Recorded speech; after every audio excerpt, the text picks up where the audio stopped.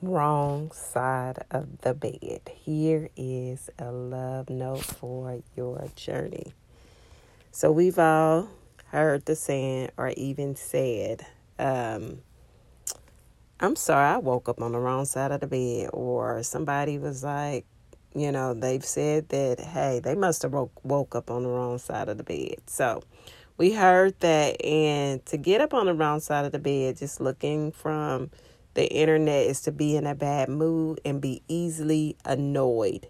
Also, I got the phrase waking up or getting out on the wrong side of the bed means to be in a foul mood from the moment of waking. Someone who gets out of the wrong side of the bed is likely to be irritable or grumpy. Okay, we can tell that people are waking up on the wrong side of the bed. People are very sensitive, irritated, and grumpy. Not everybody. But as I was reading, I went back to Lamentations, which I had shared yesterday. We were reading from Lamentations 3 and 22. That says, because of the Lord's great love, we are not consumed, for his compassions never fail. And so yesterday I went over how you view yourself, how you see yourself, how you see God, and how you see whatever circumstances or situation that you're in. Well, I went down as I was just sitting here, again, waking up this morning, and I wake up on the right side of the bed. Now, I will say there are things that try to test you and try to, you get messages, you get words for somebody, thoughts that come that is trying to irritate you, frustrate you, just start your day off wrong. Yes, we all have challenges like that. Everybody does. But it's a choice. I choose to get up on the right side of the bed. Look, I don't know if that's a saying or not, but I get up on the right side of the bed is because of the scripture I want to share with you now is Lamentations 3, 23, and it reads, they are new every morning. Great is your faithfulness. And so his compassion, his grace, his love, his mercy is new every morning. It's a bright, brand new day. I like this one part where I read, and it says, let me read this to you all because I thought it was just so encouraging. The dawning of every new day could be seen as a symbol of God's light breaking through the darkness and his mercy overcoming our troubles. Every morning demonstrates God's grace. A new beginning in the gloom in which gloom must flee. We need look no farther than the breath in our lungs, the sun that shines upon us, or the rain that falls to nourish the soul. The mercies of God continue to come to us via a multitude of manifestations. And so it fails us not. New mercies every morning of his love, unfailing love, his forgiveness, his mercy. It's a blessing that we get every morning. And it's a choice, rather. We let situations and circumstances make us think in a different way, act out in a different way, believe in a different way? Or do we allow the word of God to penetrate in our hearts and because he said every morning they're new, his love fail us not, we have something and someone to look forward to.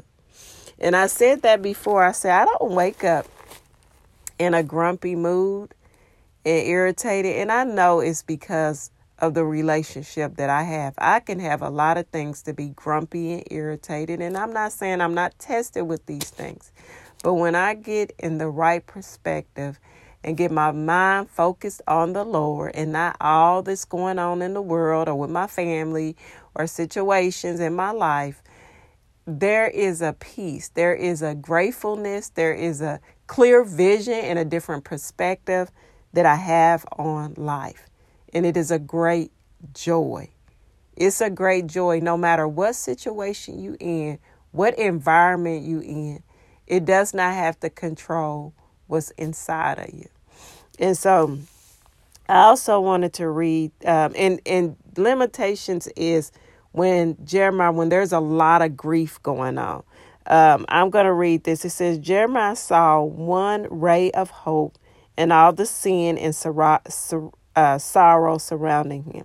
Because of the because of the Lord's great love, we're not consumed, for his compassions never fail. God willingly responds with help when we ask. Perhaps there is some sin in your life that you thought God would never forgive you. God's steadfast love and mercy are greater than any sin, and he promises forgiveness. I also want to read 23. Jeremiah knew from personal experience about God's faithfulness. Now, Jeremiah was the one who wrote this, and he, in the middle of darkness, in the middle of sin, in the middle there of anguish and pain, affliction, this is where he says, I recall to my mind. That was in 21. He said, yet this I call to my mind, that therefore I have hope. And he recalls. If we change our mind, we can recall, we can, I have hope. And he went back, and this is what he put in there. This is what he remembered. So I just was giving you a little bit of explaining that, but I'll finish reading this. God had promised that punishment would follow disobedience, and it did. But God also had promised future restoration and blessing, and Jeremiah knew that God would keep that promise. Trusting in God's faithfulness day by day makes us confident in his great promises for the future.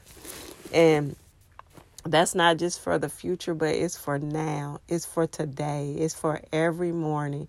God shines his love to all of us by breaking through with the light, through the darkness, through the hard times, through whatever. That light comes and it shines through. And as it says, gloom has to go, because he has given us a dawning of a brand new day, a fresh start, that we have. And so we really have to be encouraged in this, and it stirs us up. When you get stirred up by seeing God's goodness and experience his goodness, it allows you to walk in such a different way. It does. I mean, people will look at you and wonder, how is she smiling, and why is he this? And that's the blessing that God gives us. Don't forfeit your blessing. This is what God has given us. Take it. Take hold to it. It's yours. It belongs to you. And so that's what I was sharing. I was sitting here reading that, and that came up in my heart. Wrong side of the bed, because it's a choice. If you getting up on the wrong side of the bed, guess what? Get up on the right side by looking at Jesus. And I know that might just be, but I'm telling you, that is the truth. Things that we have made as just sayings, let these sayings become true in our heart.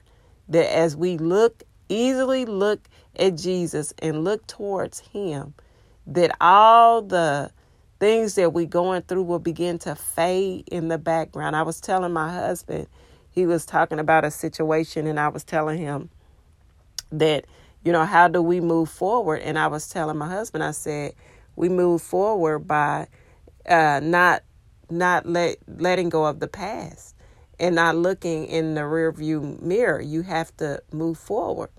And he said, and I said, as you continue to press forward towards him, you're moving away from that, And it might seem like it's still close. It might be in your home. It might be in your job. It might be, somewhere in your body or just anything.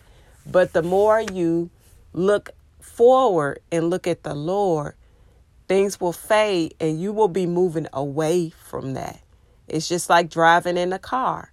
If you start at point A, going to point B, you getting away from that. As you keep going, you can see it, and no longer you can see it because you're getting away from it. And I told my husband, I says, that's the same way.